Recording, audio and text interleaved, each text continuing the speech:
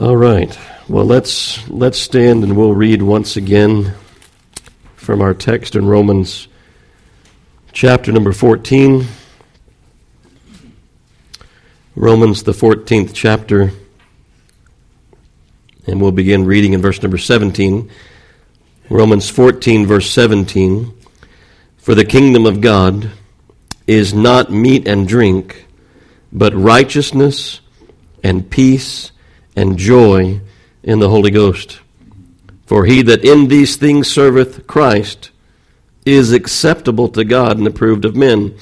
Let us therefore follow after the things which make for peace, and things wherewith one may edify another. I don't know how well you were listening earlier when Brother JT was praying, but did you hear what he said when he said, Lord, we only want this if it's glorifying to you, edifying to the body. That's not his words verbatim, but that was the sense in which he said it. So, hearing him say that, don't you understand he doesn't take this lightly? I don't take this lightly. And it's good that you have someone else, that won't take it lightly. If he did take it lightly, I probably wouldn't have asked him. Let's be thankful. That's not anything to puff up. As Brother Donnie was praying the last time we were here, it's not anything to puff him up. He was talking about me at the time. It's not anything to puff JT up about. We understand, just like when we were talking about Levi this morning, this is the work of God. That we desire to be here. This is the work of God that we desire to worship Him. This is the work of God that we desire to honor Him, glorify Him, praise Him in song, even though, we may not be able to sing very well. We feel like people are going to, you shouldn't be thinking about whether people are judging you for the way your voice sounds. I mean, listen to mine sometimes up here. I appreciated Donnie saying which one's lower because that's easier for me. I don't know if that's why he said it, but I think that was the lower one that we sang. It's a blessing, that what we have here, right now, the group of people that we have here together. It's a blessing to be able to come together and to fellowship and worship. I look over on this side of the room for a long time.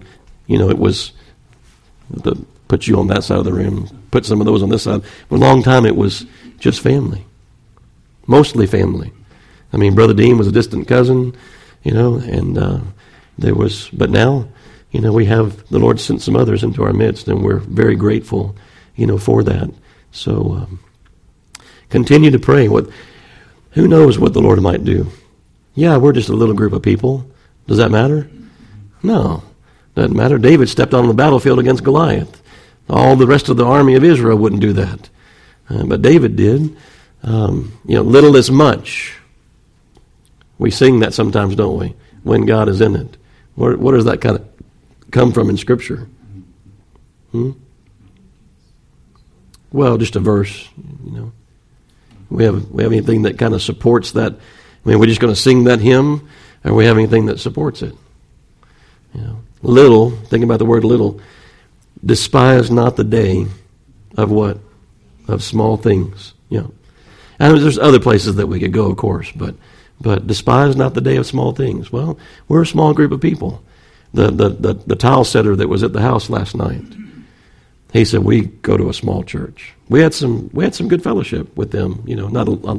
When he was trying to work, so I didn't want to disrupt him from doing that because he didn't get to leave till after 9 o'clock last night. But and that was even after I started trying to make preparations for him, which he didn't know I was going to do.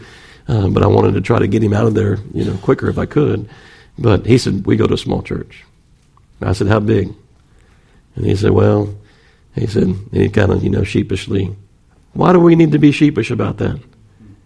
The Lord adds to the church daily such as should be saved, right? So here he was saying, we have maybe 40 or 50. I said, well, we got you beat. We're smaller than that, He said, well, now everybody shows up, it's like 75. I said, we only have that if we have a meeting, when people come from other churches, But we don't despise this. I mean, what a blessing the Lord's given us. How many churches do you pass? on the way here. And that goes for a lot of people in the room, not just Brother Jerry and Sister Linda. They drive, further, but for what the Lord's done, in our midst, we ought to be thankful. We ought to rejoice, and that we can come to a place and we can worship and fellowship. I mean, when I told you about that pastor, he was preaching, somewhere. I don't know what town it was in, but he'd pass us every day going to the church, and he'd pass us, coming back. And he would see all of our cars still out here. And he was coming through like at 1. And he'd make comments to his family in the car, said, somebody needs to shoot that guy. He's still preaching. Well, one day his curiosity got the best of him. He actually stopped. And he opened the door, and we were all sitting back there eating, and he was like, oh. I said, yeah, we sit back here and we, until everybody's ready to go. Some days that's a short day and some days it's a longer day. We could be here till 2:30 or 3. Now we don't want to brag or boast in that, but, that's just what the Lord's done. I mean, I didn't design that. I didn't think that was a good plan for the ministry here. The Lord did that. It started out, we had lunch with a family that was coming here from a long distance, and we knew they had to travel a long way, so we would feed them lunch. And then other people were like, well, can we come too? And so we had more than, so we moved it over here, and it got to be bigger and bigger, but we're thankful for that. Did you invite him? Who's that? Oh, he could have stayed and eat, sure. I don't remember the whole conversation, brother. But that was when he told me that he thought I was preaching that whole time and somebody needed to shoot me, so. Should have invited him, yeah. Seemed like he had his own thing going on, but yeah. Well, let's go to Lord in prayer. Brother Donnie, would you pray for us? Lord, we give this time to you so that as we pray that you would be in it and we would be pushed aside. Thank you that we have not only one, but we have two that are willing to instruct us and to bring your word to us.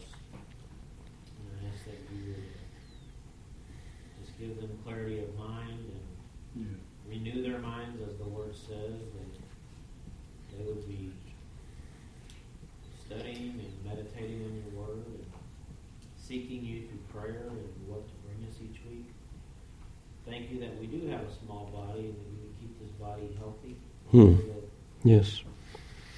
There are lots of struggles in the flesh and with health, but we would ask more importantly that you would keep our spirit healthy. Guide us each week, and that we would have joy and peace in the Holy Spirit and not focus on our afflictions, but that you can use our afflictions to develop and grow us. I ask for your blessing over this time with the Word, and that our hearts and minds would be open to that you would have each of us here, and to know that you can have each of us hear something differently from the same Word, and that you can apply it Yes. to our spirits. Thank you for this time together, and for the many years of the walls of this church, that this church is still standing, and we have a place to meet, and that we're blessed with that. We ask these things in Jesus' name. Amen. You may be seated. So the subject, the topic of our discussion in these last couple of messages has been the kingdom of God. Now that is a phrase certainly that is found throughout the Scripture. It is something the Lord spoke much about during his earthly ministry. So the kingdom of God, let's start out with this statement. The kingdom of God must be our controlling thought. And what do I mean by that? Well, I mean, what the Lord said when he says, seek first the kingdom. Seek first the kingdom of God and his righteousness. That needs to be the controlling thought here. And as you filter that through what we have in Romans 14, then it goes back to the weaker, stronger, right? The weaker brother, the stronger brother, or weaker brother, weaker sister, stronger sister, in a sense that, why are they doing what they're doing? We're told to receive them in the very beginning of the chapter. The Lord's received them. So what we're wanting to understand in that is the controlling thought in this weaker who can't do and the stronger who does, and the weaker who says, well, the stronger's taking too much liberty, and the stronger looks at the weaker and say, you're too restrained. The controlling thought here is, why are they doing what they're doing? Are they not doing to the glory of God? Are they doing to the glory of God? Here's the kingdom thought. Here's the controlling thought, within, that process of sifting through, these things here that, like we said, are secondary issues. These aren't primary things. These aren't things that the Scripture says, thou shalt or thou shalt not. These are secondary matters. So the kingdom must be our controlling thought. If someone does something that you don't do, why do they do it? Are you going to berate them for doing something that you don't do when they're doing that thing as unto as unto the Lord? That's how's the Lord going to look on that? The way that we feel about that situation or that circumstance or that thing that they do that we don't do. So this is the thing that Paul's dealing with. Doesn't that fit? Don't you? Can you see? What Paul's talking about here when he's talking about the kingdom of God. It's not meat and drink. It's righteousness. It's peace. It's joy in the Holy Ghost. We're citizens of this kingdom, right? Amen. We're citizens of this kingdom. We're fellow citizens, adopted. Yeah. We are. One's not above the other, right? I mean, I've told you before my outlook as far as standing here. I'm here to wash the feet of the saints. That's what I'm seeking to do. I'm seeking to stir you up and put you in remembrance, the things that the Lord has said to you. I'm a servant of the church. I'm not setting myself above, anybody else, in that regard. The ground at the cross, you've heard it said before, right? It's level, right? It's a level. Brother Johnny Carter says, we're just all lumps of dirt. You put us in a bag and shake us up and dump us out. We're still the same clods of dirt that went in there. We're flesh and blood in a sense, and we've been redeemed. We're regenerated. But we don't set ourselves above someone. We can come alongside and say, well, brother, I think this thing that you're doing, you don't really need to do it that way. You can do it this way, but they may not be convinced. What do we bring into the conversation at that point? The conscience. If Brother Donnie's conscience is bound to something, it's wrong for him to go against his conscience. I mean, unless I can show him from God's Word that he has some liberty where he doesn't think he has liberty, or if it's the opposite of that, brother, you need some constraint here. That's a discussion that we can have, but we're not to lord over. We're not like right. Isn't that what the Lord says? We're not like those who lord it over. The Gentiles. So we're fellow adopted children. In the kingdom. But like I said, our Lord spoke much about the kingdom of God. He commanded that we should seek it first in all things. If there's any tension, can there be tension between us? There can be, can't there? Should there be tension between us? I mean, there can be tension between me and this woman right here. There shouldn't be.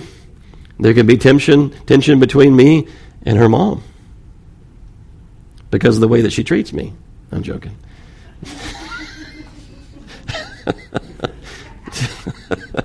There could be tension between me and my mom, me and my dad, me and my brother, me and my aunt, me and my children, me and you.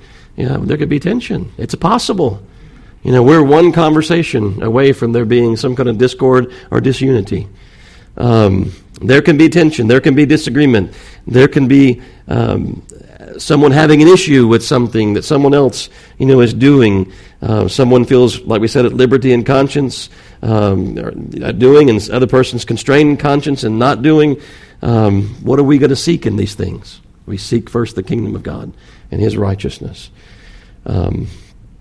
So it seems, as we're reading this, in a whole chapter that's been devoted to these things we've been looking at, it seems here that the focus of the Roman Christians had shifted from where it ought to be. Not upon righteousness, peace, joy in the Holy Ghost, but upon meat and drink.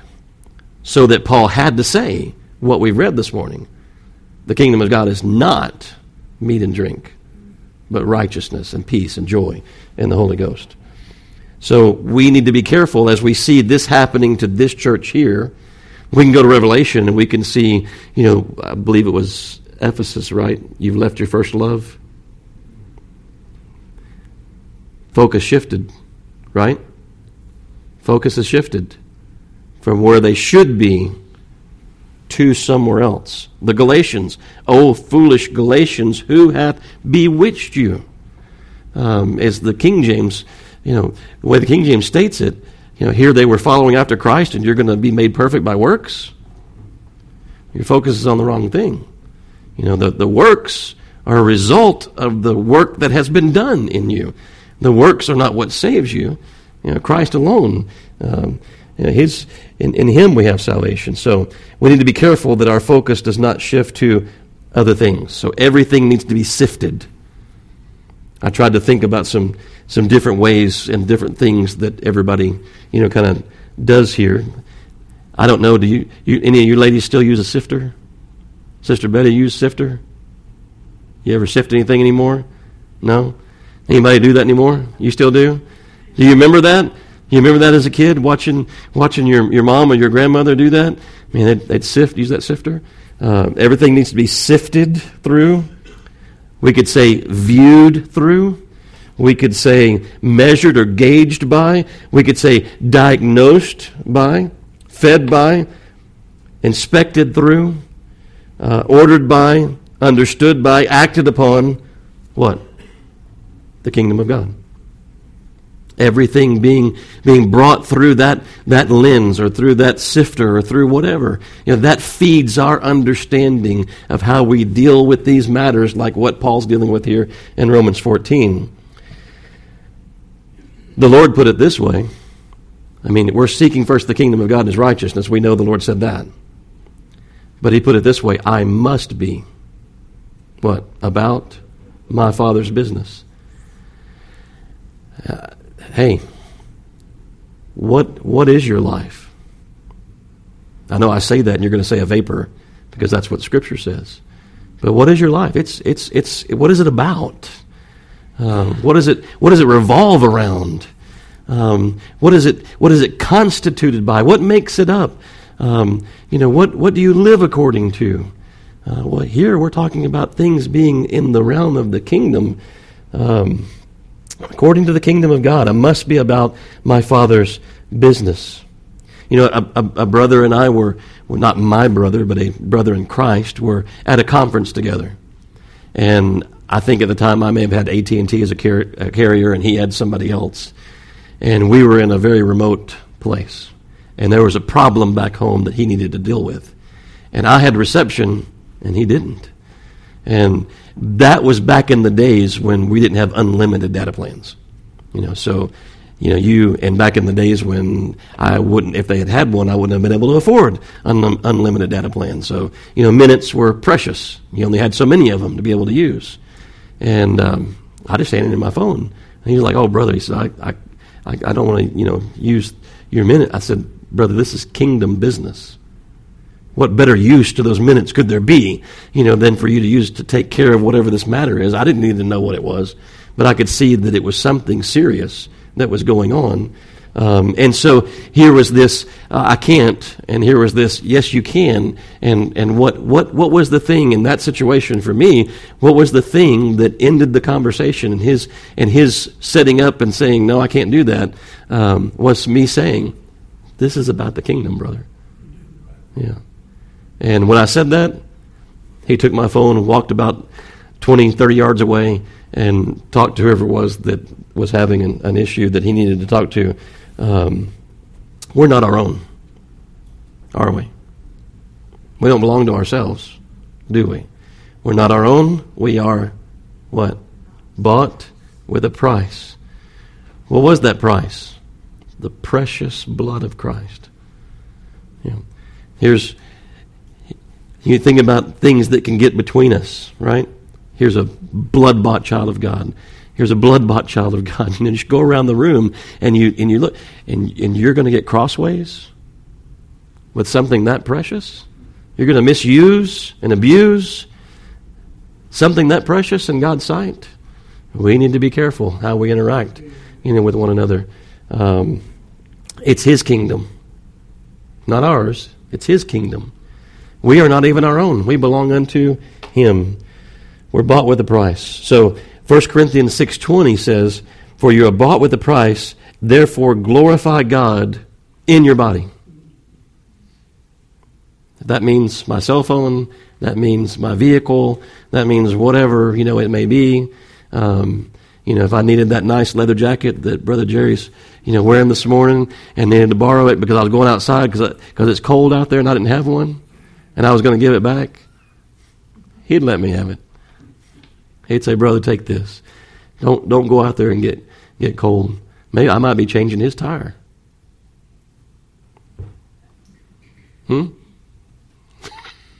Can't have it. Glorify God in your body and in your spirit, which are whose? God's. They belong to Him. That hymn that Brother JT called out. If you looked under the title, some of them have another word, that would be to deal with a topic, perhaps. And what was under that hymn, it said martyrdom. You think about something belonging to God. That's kind of the extreme end of it, isn't it? Martyrdom. Lord, it's yours. Do with me what you will. Whatever you choose to do. So we spoke last time about the kingdom of God being righteousness, stated that ours must exceed that of the scribes and the Pharisees. That's more than a person having, that's what the scribes and Pharisees had. They had morals, good morals. That's really all they had. That people say, well, they're a good person. Well, what does that mean? They're a good person. How good are they? What are we measuring by? What's your standard? How are you coming to that conclusion? Are you using God's word? This is just your own opinion. You measuring them against this other person over here? This Pharisee saying, "God, I think you're not like that man. I do this, I do that," praying thus with himself. If they are not as righteous as the Lord Jesus Christ, they're not good. Not good. Are you as righteous as the Lord Jesus Christ? Hold on, sister. Hold on. Yeah. We're in Christ. If you are in Christ, God looks upon you, what does He see? He sees His Son. He sees the righteousness of the Lord Jesus Christ. Yeah, there was an exchange at the cross, wasn't there? Our sin for His righteousness. Right? So what's our standing in the sight of God?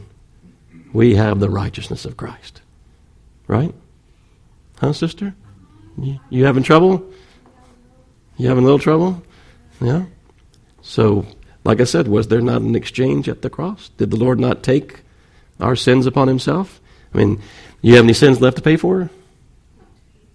Okay, no sins left to pay for. Past, present, or future. The Lord was crucified. He died upon the cross, and He has paid for every one of those sins, right? So He took that upon Himself. That was ours. He had no sin, right? He was the perfect, spotless Lamb of God, utterly righteous. What did He give unto us? He imputed His righteousness unto us. In your account, let's think about it as an account. You had an account over here that was full of sin. We must be perfect. We're called to be perfect, sure. Yeah. We can't sin that grace may abound because we have the righteousness of Christ. That's not our heart anyway. That was the argument, that those who were listening to what Paul was saying, if this is true, and I'm just in God's sight, well, I can just do whatever I want then, right? Well, no. God forbid. That's not the work of God. That's not the work of the Holy Spirit within, us. what does our heart desire? Our heart desires to do righteousness, right? But again, we're mixing some things up here because we're talking about justification, and sanctification in some respects. But as far as justification is concerned, you can't have one without the other, right? Yeah. But as far as justification is concerned, we in God's sight are utterly, completely, totally righteous because of Christ, not because of what we do. Does that help any? Okay. It does, but It's hard to. I would say yes when Christ was the Son of Man, when he came down and he became flesh. Right. But once He became sin for us that we might become sin, that we might become the righteousness of God in Him. Right? He became sin that we might become righteousness. So I'm not just throwing that out there as my opinion. Well, it's a lot to swallow. What is man that thou art mindful of him? Behold, what manner of love is this, that we should be called the children of God. Right? There is therefore now no condemnation to them that are in Christ Jesus. It's wonderful, marvelous. It's beyond, but it is our peace.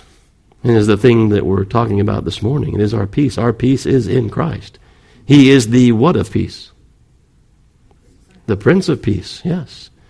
I mean, that's one of the titles, in talking about the Messiah, the Scripture mentioning the Messiah coming in the Old Testament. That is one of the titles that's given, Prince of Peace. What did he bring? He brought peace. We were at enmity with God. He brought peace. He had to come in flesh Yes. that he might pay the death of the flesh. Mm-hmm.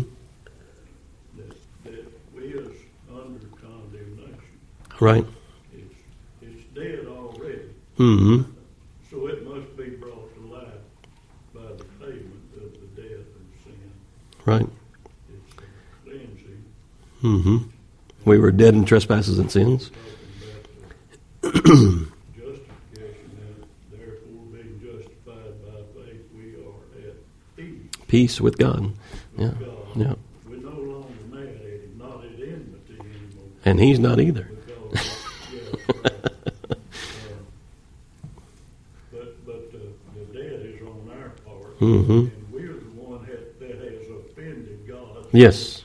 We need to make reconciliation, and we can't do We that can't. except Yeah. through Christ. Right. Be reconciled. Mm-hmm. Be ye reconciled unto God. Yeah. Yeah. Yes. Yeah, that's a thought along the lines of what you're saying, sure. Christ fulfilled the law. That's the reason he come in the flesh, he might fulfill the law. Right. Every jot and every tittle. Mm-hmm. So he owed no debt Right. to sin. So He became sin for us. he sin. Right. That we might become the righteousness of God in Him. Yeah. Back to the 13th chapter here in Romans 2, it said, "Oh man, Mm-hmm. anything," I believe that's the 8th verse, said, "Oh man, anything but to love one another.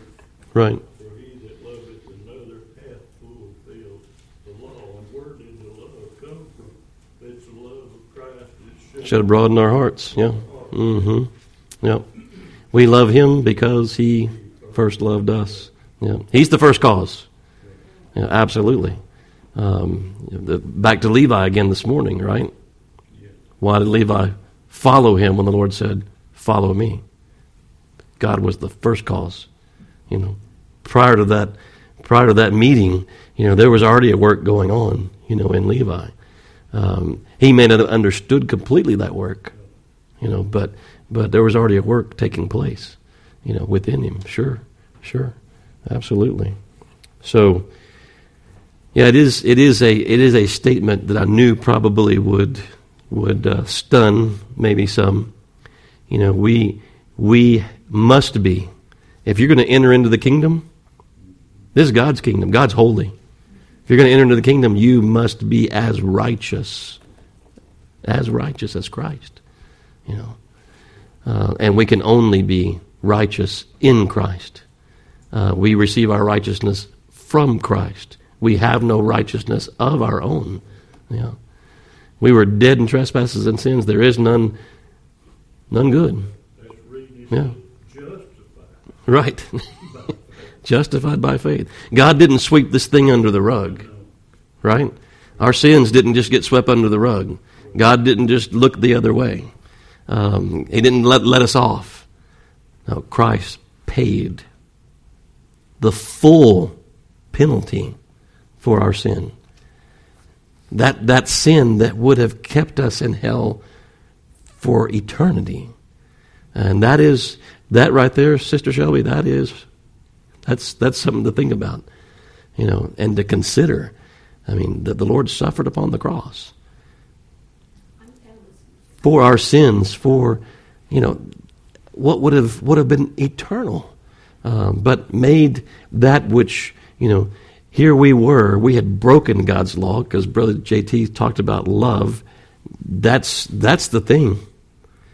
Love the Lord your God with all your heart, all your soul, all your mind, all your strength. Love your neighbor yourself. There's that love. It's following God's, keeping God's commandments. It's the love's in all of that there. Paul gets into, 1 Corinthians 13. The greatest of these is love. So here's this love, that we are to have towards God. And that love is saying, keeping the commandments, which we have broken. Yeah. Yeah. Yeah, how do you know that you know Him? Yeah. Do you love the brethren? Yeah, do you love the brethren? Do you love His Word? Yeah. 1 John deals with a lot of those things. Hereby we know that we know Him. Yeah. Is how John would word that there. But absolutely. So, in having said that now, let me go back and repeat what I said earlier, that our righteousness must what? Exceed that of the scribes and the Pharisees. So that righteousness is the righteousness of Christ. We can't have a righteousness to exceed the scribes and Pharisees except that righteousness. And that comes to us, Brother JT was talking about every good and perfect gift. I think you were praying that. Or were you praying that? Somebody was praying that. I think Brother JT was praying that. Every good and perfect gift that cometh down from above, from the Father of lights. This righteousness, we would never have been able to obtain it. We'd already broken it. We already lost. We lost before we got started. That we couldn't do enough good, to outweigh the bad that we've done, though people look at it that way, don't they? We must have a righteousness which is alien to ourselves. It's foreign to ourselves. It's outside of ourselves. It's coming from Christ. So, except your righteousness exceed that of the scribes and the Pharisees, you shall not enter into the kingdom of God. So the righteousness the Pharisees had was, we said it before earlier today, right? Righteousness. We're describing their righteousness as self-righteous. Our righteousness is not self-righteousness.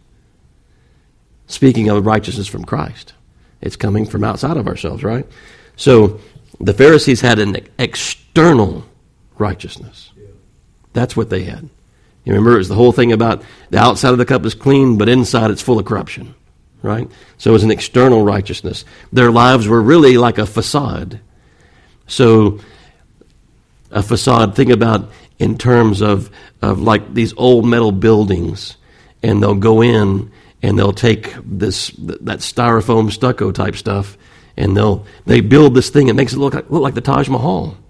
Down there where Delina and Cohen and Donnie, used to go to church there in that area. Down there, there's a lot of that. I'm thinking right there at Oak Ridge now. They have, or Shenandoah, is that where it's at? Yeah. They've done some, big columns and things. Those aren't real. There's a facade. This isn't some great Roman marble, column. It's not some granite structure. This is just a styrofoam stucco facade that, like at the insurance office where I worked, for 20 years, you could take a pencil and poke it right through the wall. It wasn't anything. It wasn't real stucco for sure. It was nothing. There was little fiberglass mesh, a bunch of styrofoam, and a little bit of concrete on it. Somebody ran into it with a car. The car wasn't going to suffer any damage unless they got past the styrofoam into the structure of the building. It was the building that was going to suffer greatly. But this was the Pharisees. They were dressed up like one of those old buildings. They looked grand on the outside, but they were still the same old. They were full of dead men's bones. They were still the same old metal building on the inside. Our righteousness must exceed. That's what we were speaking of last week. So meat and drink are not the characteristics of the kingdom of God. Let us be careful not to lose our perspective. And that was one of the things we were talking about before. Do not love the world. Don't lose your perspective. We mentioned that verse earlier this morning, 1 John 2:15. Love not the world, neither the things that are in the world. If any man love the world, the love of the Father is not in him. That's what Brother JT was talking about. How do we know that we love him? Or we know him? We love him. We love the Lord. We love his people. We love his word. If any man love the world, the love of the Father is not in him. For all that is in the world is the lust of the flesh, the lust of the eyes, and the pride of life is not of the Father, but is of the world. And the world passeth away, and the lust thereof, but he that doeth the will of God abideth forever. Abideth forever. So the kingdom of God is righteousness. I wanted to go back and kind of review a little bit because it's been a whole week, 2 weeks since, we spoke upon it, right? So the kingdom of God is peace. The kingdom of God is peace. We sang that hymn, Be Still My Soul. The Lord's on thy side. Here's the Pharisees' external going. He's looking at me intently. That's good. There's the external righteousness of the Pharisees. How much peace is that going to give somebody? How much peace are they really going to have? Have you known people? I remember there was a guy that lived in the community told Dad, said, I wish I had the peace that you have. Dad wasn't walking around saying, I got peace like a river, I got peace like a river, I got peace like a river in my soul. He could tell there was a peace there that he did not have. People can tell there's a peace that you possess that they do not have. How can you be at peace with your circumstances right now? I don't know what trouble you're going through, but in some of the worst times that you've been in, how can you be at peace? How can you be at peace with your circumstances? How can you be at peace with your problems? How can you be at peace with your trouble? How can you be at peace with your sickness? Whatever it may be. There is peace within. There is peace that is internal. We have a peace within us. And like we were saying before, you were quoting the verse here. The kingdom of God's not meat and drink, but righteousness, peace, and joy. And I said, finish it, in the Holy Ghost. Why do we have peace within? Because of the Holy Ghost, right? We have peace within because of the Holy Ghost. So, peace in knowing that no matter what the circumstances may be, God's in control. And there's nothing greater than God. And if God's for me, what could possibly be against me? If God is greater than anything and everything, if He's all-powerful, if there's nothing that moves apart from His knowing and having a purpose in it, then what do I have to fear? What do I have to fear? Peace in knowing that you belong to the kingdom. Listen to Luke chapter 12, verse number 32. Fear not, little flock. Right? Anybody finish it? I get to cheat because I'm looking at it, right? Fear not, little flock, for it is your Father's good pleasure to give you what? What are we talking about? The kingdom. Yeah. It's the Father's good pleasure to give you the kingdom. You're His. He's your Father. It's his good pleasure to give unto you the kingdom. Don't be afraid.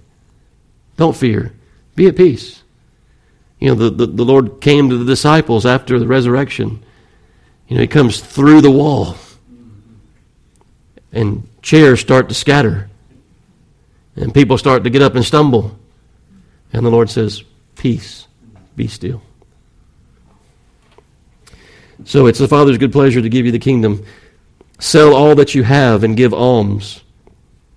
Well, if I sell everything, I might not have anything tomorrow. You know, what am I going to do about next week and next month and next year? What about my retirement savings? What about my 401k? What about, you know, all those things? He says, sell all that you have, give alms. Provide yourselves bags which wax not old, a treasure in the heavens that faileth not, where no thief approacheth, neither moth corrupteth. For where your treasure is, there will your heart be also. Let your loins be girded about, and your lights burning. Somebody's in need, and I got money in my pocket to be able to help them. Well, I might need that later. That's the flesh, isn't it? Stupid flesh, right?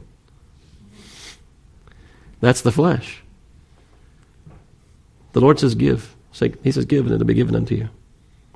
How will it be given? Pressed down, shaken together, above measure, right? He's able. If he sets somebody before us that he's called us to help and we're worried about what we're going to be able to do, we don't have to worry about that. If the Lord truly has this in front of you, do it. Trust him. Be at peace. Be at peace. Don't be troubled. Don't be afraid. Be at peace.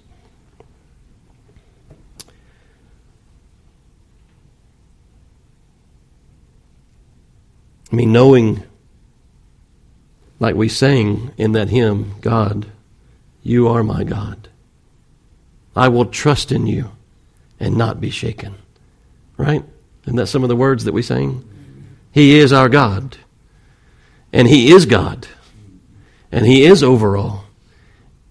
And there's seek first the kingdom of God and his righteousness and all these other things be added. We can be at peace. We can be at peace. Knowing that he is who he is grants us peace within it being quickened by the Spirit, of course. I mean, you could tell somebody that God's sovereign that doesn't know the Lord. There's not going to be any peace there unless the Lord does a work. There's not going to be any peace. Yes, God's given us an understanding. We know him. And in knowing him, we know this peace that he gives unto us. A peace that passes what? Whose understanding? Certainly the world's, right? I mean, the world looks at us and thinks, you're a bunch of weird people. You know, what you do, what you believe, what you think, how you live, certainly passes their understanding. Sometimes it passes our own. You know, thinking about righteousness, this sort of righteousness. Wow. The righteousness of Christ. I have that kind of standing before God. You know, the love of God, behold, what manner of love is this? That we should be called the children of God? Sometimes it passes our own understanding in that way. Oh, wonder of I've got a pastor friend of mine that he wrote a song, and in it, Rebecca will know who this is, but oh, wonder of wonders that God should love me, a sinner so guilty, so vile and unclean, to love the unlovely. How can it be done? 'Tis only in Jesus, in his blessed Son. You know, it is a wonder. It is marvelous to behold, to be sure. He spared not his own Son, right? So we're talking about peace still. Yes. We're still talking about peace, right? He spared not his own Son. Romans 8:32. But delivered him up for us all. Somebody? What's the rest of it? And we talked about that, sure. But think about it this way. I've presented it to you this way before. I'm still trying to stir you up too, right? Arguing from the greater to the lesser. If he gave his only begotten Son, freely give us all things. Yeah. What will he withhold from you that you have need of? Nothing. If he gave his Son for you, what will he withhold? Nothing. Nothing. Nothing. What reason do we have to fear? Why are we not at peace? Why are we not at peace? So we should say, away with doubt, away with fear, away with uncertainty, away with trouble. I think about the disciples in that boat, right? If we're going to talk about peace, I've got to go there. There they are in the boat. Where's the Lord? Asleep, right? He's in the boat. He's in the boat. He's asleep. Yeah. And what's happening outside? There is a vicious storm. I mean, so much so it's coming over the side of the boat. And the disciples, who are some of them, what by profession? They know boats. They know storms. Right? They're afraid. And they go and awake the Lord. And what do they say to him? Lord, don't you care that we're about to perish? And what does the Lord do? Did he not know that was happening? Was he unaware that this storm was going on outside? Was he unaware that the water was coming over the sides? Was he unaware the disciples were afraid? He knew. It was like with Lazarus. What did he do? He waited till Lazarus died, right? Before he went and raised Lazarus again from the dead. So here the Lord is waiting. Trouble comes to us, right? Something comes to disturb Donnie's peace. He might be comfortably sitting in his office. Everything, Delina says her, everything is going well. And all of a sudden some news comes to him that disturbs his peace. Well, these waves were disturbing the peace of the disciples, to be sure, right? And it happens to us. We can just point the finger at them. It happens to us. So, the waves are rising above the sides of the boat, threatening to swamp the boat, to sink it. What are we going to do? Well, they did a good thing, didn't they? They went to the Lord. I mean, should we not do the same? But they go to the Lord, and they wake him, and they say, Master, carest not that we perish. And at that moment, the Lord arises, and he rebukes the wind, and he rebukes the waves. Yes. It says, the wind ceased, and there was a great calm, and he said unto them, why are you so fearful?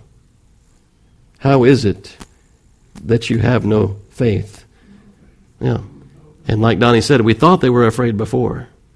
But now it says, I mean, can you imagine?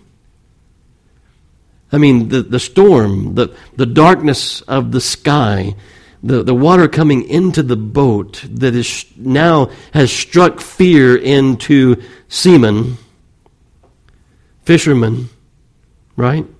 People that are familiar with this territory. And I think it kind of came up. You know, a squall just came up. They didn't go out there into it. It was there when they were out on the water. And all of that ceasing, the wind that was blowing so forcefully, the waves that were crashing upon the side of the boat, that those things just stopped. The wind vanishes. The waves vanish.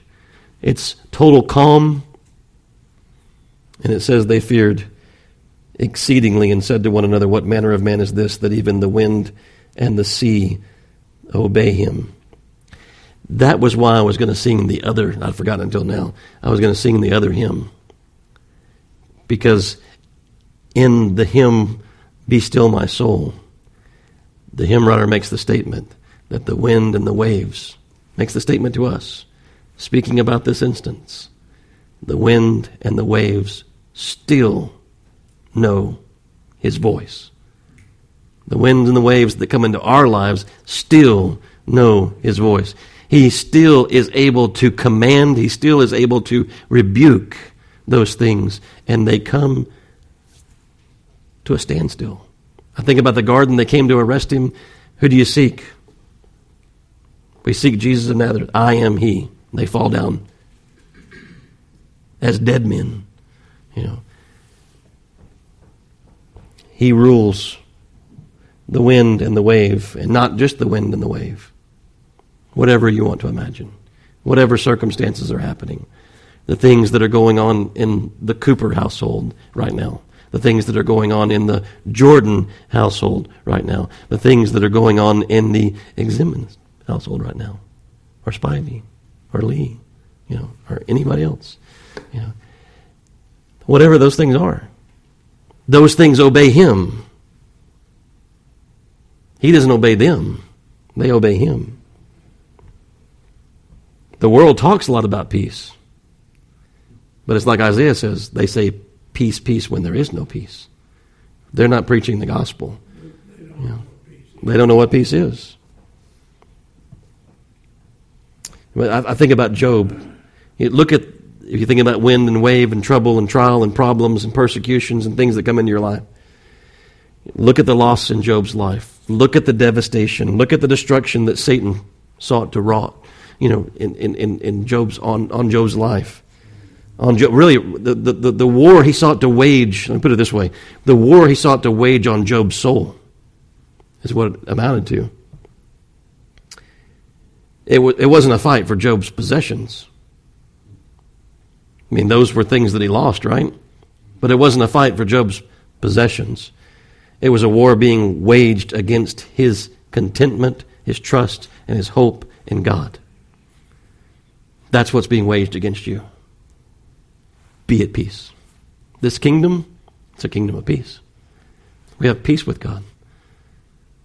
We need to have peace with our circumstances, peace with one another. This is a kingdom of peace. What reason do we have to fear? What reason do we have to worry? I think in the end, Brother Wiseman, you see this? This is an arrangement from the funeral. Sister Shelby didn't put something together and put it up here this morning. She does that sometimes. Thank you, sister, for doing that when you do it. This is from Brother Wiseman's funeral. A man who went to the grave in peace, right? Went to the grave in peace. You think about those old westerns where the guy's holding a gun, pointing at somebody and says, prepare to meet your maker. He was able to meet him in peace. Not everybody meets God in peace. It's hard to imagine somebody not meeting God in peace, with the debt of their sin still at enmity with God, being outside of Christ. No wonder Isaiah says, there is no peace, saith my God, for the wicked. No peace. But for you that are in the Lord, there's peace. It's a kingdom of peace.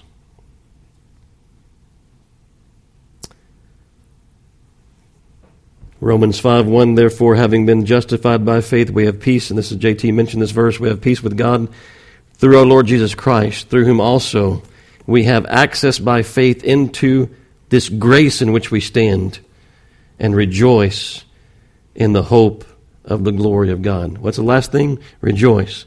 Where are we going after peace? Joy, right? We couldn't joy if we didn't have peace. And we couldn't have peace if we didn't have righteousness. Yeah, exactly. Am I living in that realm, having peace with God? Do I know and possess? He's a God of peace, and peace comes from him. The peace of God. God is God of peace. There wouldn't be a kingdom apart from this peace, right? We couldn't have made a peace treaty, could we? I mean, I think that was presented earlier in the discussion that was happening. What could we have done? How could we have made amends? How could we have been reconciled to God? Our God is a God of peace. You think about the two things we're talking about, peace and not having peace. Matthew 25:34 says, "Come, ye blessed of my Father, inherit the kingdom prepared for you from the foundation of the world, the opposite of which, those who do not have righteousness, and because they don't have righteousness, the righteousness of Christ, they don't have peace with God, and therefore they can't have joy." Matthew 25:41 says, "Depart from me, you cursed, into everlasting fire prepared for the devil and his angels." There's no peace. There never will be a peace, there for those. So, just a little bit. We could talk a long time on peace. There's a lot more in Scripture on peace. But hopefully I've stirred up some things about peace within you. Certainly the peace that we ought to have. And the joy, we want to tread upon, what comes next. The joy we ought to have because we have such peace. We can walk through this life no matter what comes at us. We should be able to with a heart full of peace, comfort, because of the righteousness that is ours in Christ. And ought to be able to rejoice knowing that God is causing all things to work together for our good. We ought to be able to be at peace. So I wanted to read a benediction from you in closing. Hebrews 13:20 says, "Now the God of peace," right? The God of peace. Where's peace come from? It comes from God.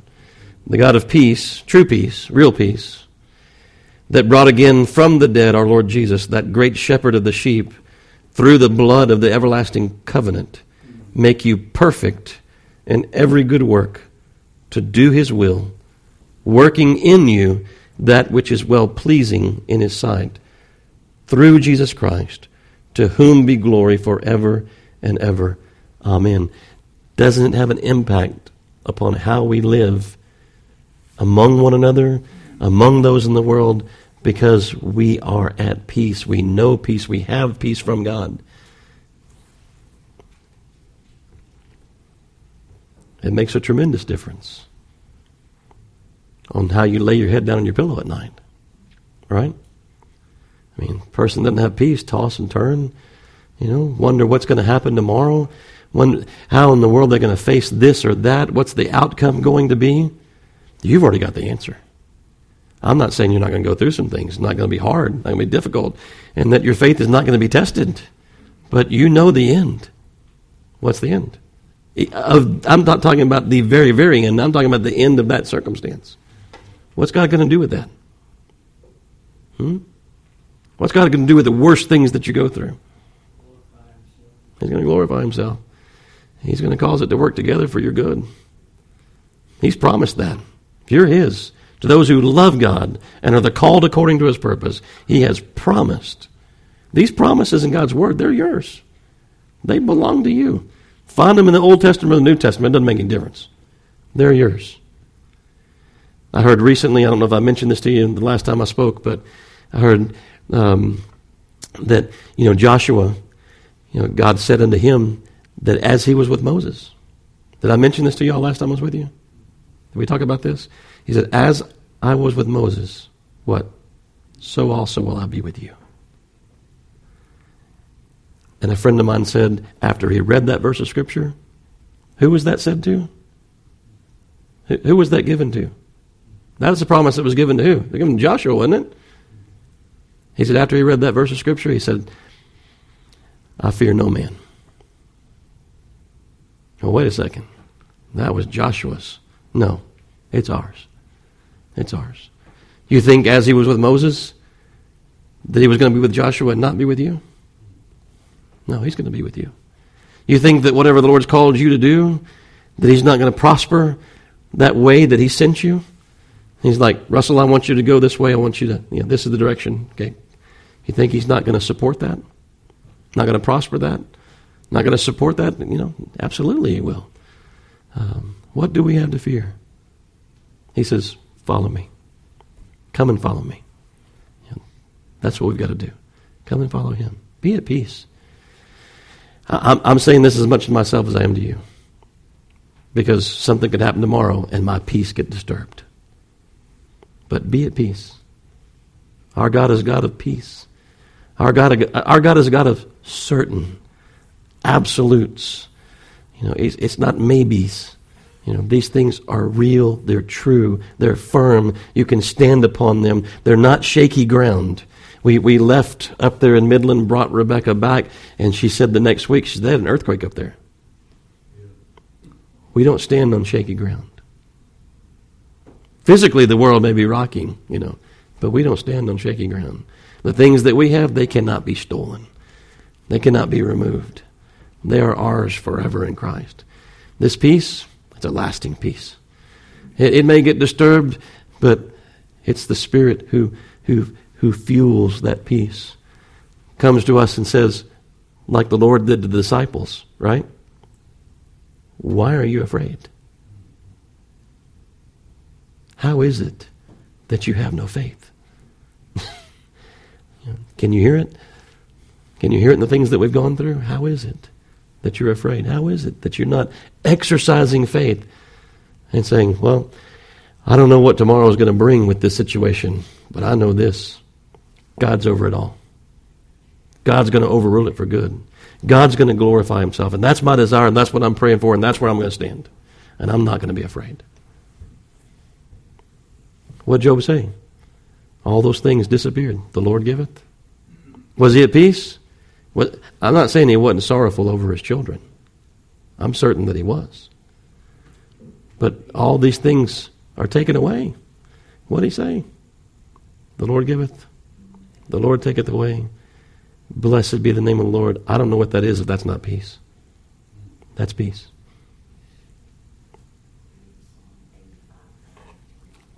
Psalm 85, 9 and 10.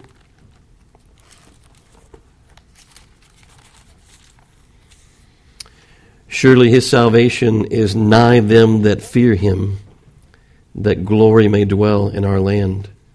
Mercy and truth are met together. Righteousness and peace have kissed each other.